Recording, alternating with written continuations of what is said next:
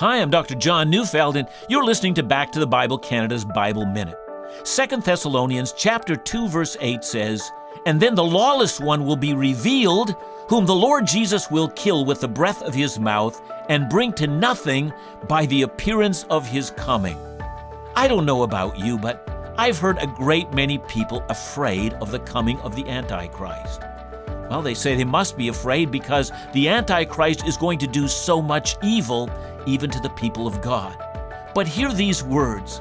According to Jesus, he himself will kill the Antichrist with the breath of his mouth. He merely says a word, and the Antichrist falls before him. Such is the confidence that we have in Christ.